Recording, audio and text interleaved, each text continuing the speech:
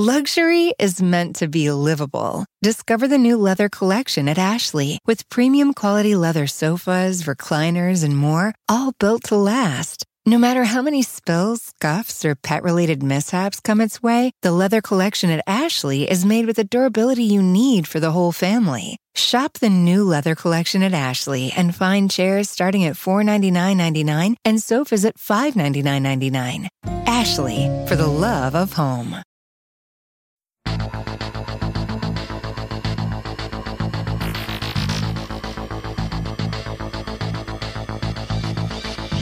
Hi, I'm Sabrina Stierwalt, and this is Everyday Einstein, bringing you quick and dirty tips to help you make sense of science.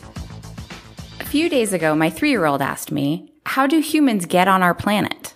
Preschool grammar aside, I was impressed by her question, and so, being an astronomer, I launched into an excited explanation of nucleosynthesis in the cores of stars, and the creation of heavier elements. As Carl Sagan reminds us, we are made of star stuff.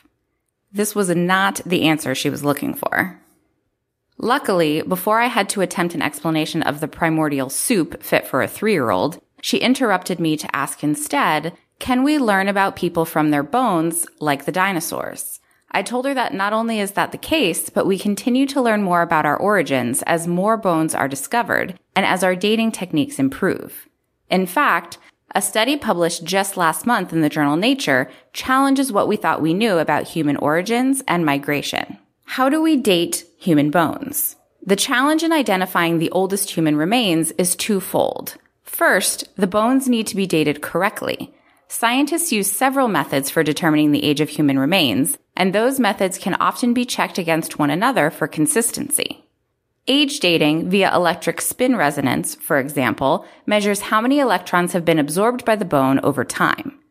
Radioactive elements decay over time on a precisely timed schedule, and so other methods like potassium-argon dating or carbon-14 dating measure the extent to which these elements have decayed to assess how long the bone has been waiting to be unearthed.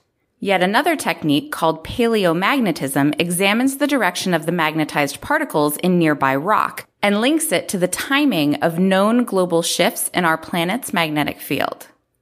Scientists also use context to help place age constraints. Were any artifacts or tools found nearby? Where were the bones found? While context can be extremely helpful, particularly in cases where only a few bones are found, it also must be used with caution, so as not to preclude new ways of thinking about our origins. Another challenge in identifying the oldest human skeleton is determining whether or not new bone discoveries are in fact human. Neanderthals, for example, who we once thought were our ancestors but now believe were a kind of distant cousin with a shared ancestor, have longer and flatter skulls. It is hypothesized that our facial features shortened as our brain organization and connectivity improved. So while there are key markers that distinguish a member of the Homo sapiens species from other hominin relatives, incomplete fossils and evolutionary changes that have led to what we recognize now as modern-day humans can make the identification of these markers challenging.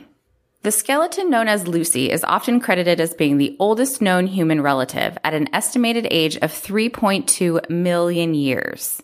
She is thought to be of the hominin species Australopithecus, an ancestor to modern humans.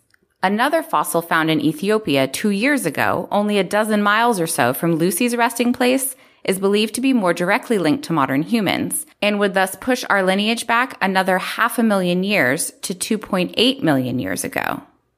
90,000-year-old bones believed to be human have been found in Saudi Arabia. Some of the oldest human bones found in the Americas, a complete 13,000-year-old skeleton, was discovered in a 140-foot deep cave buried underwater near Mexico's Yucatan Peninsula. We have known from fossils like these for some time that we, Homo sapiens, originated in Africa. There have been so many fossil remains discovered in East Africa that the area has been dubbed the Cradle of Humankind, or the Garden of Eden. A map published in Nature just last year draws out the route for Homo sapiens migrating from East Africa 150,000 to 200,000 years ago and being found in the Arabian Peninsula as long as 120,000 years ago. The histories of Homo sapiens in Europe and Australia are much younger, dating back as far as 45,000 years ago and 50,000 years ago, respectively. But they are still longer than in the Americas and North Asia, 15,000 to 20,000 years in the past. A new discovery published last month in the journal Nature suggests, however, that we may have to expand what we know about humanity's cradle. The labyrinth of caves in Jebel Irhoud, not far from Marrakesh in Morocco, has been of interest to anthropologists since miners found bones, including a hominid skull, in the 1960s. At the time, the skull was thought to be Neanderthal and only dated at 40,000 years old.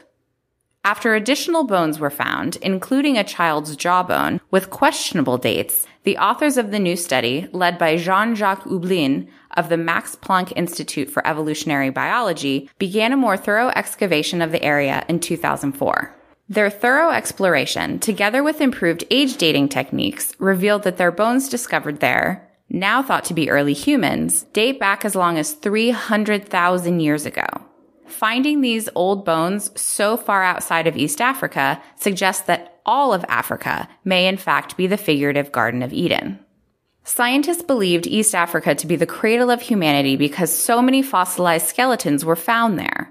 But we also found so many fossilized skeletons there because that is where we were looking. Astronomers run into similar observational biases when trying to track down our origins. For example, the first extrasolar planets found, planets outside of our solar system, were more Jupiter-like than Earth-like. But that was only because our techniques for finding them were better at picking out Jupiters. Reassessing and reshaping our understanding of the world around us, and even learning that we may have been on the right track but didn't have it quite right, are all my favorite part of studying science. Answering the question of how did we get here is a question so fundamental that even 3-year-olds ask it. There is much that we already know about our origins, but we clearly have a lot more to learn. Until next time, this is Sabrina Stierwalt with Everyday Einstein's quick and dirty tips for helping you make sense of science. You can become a fan of Everyday Einstein on Facebook or follow me on Twitter where I'm at QDT Einstein. If you have a question that you'd like to see on a future episode, send me an email at everydayeinstein@quickanddirtytips.com.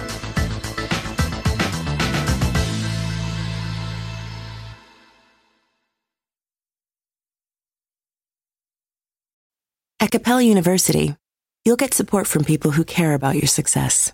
From before you enroll to after you graduate, pursue your goals knowing help is available when you need it. Imagine your future differently at capella.edu.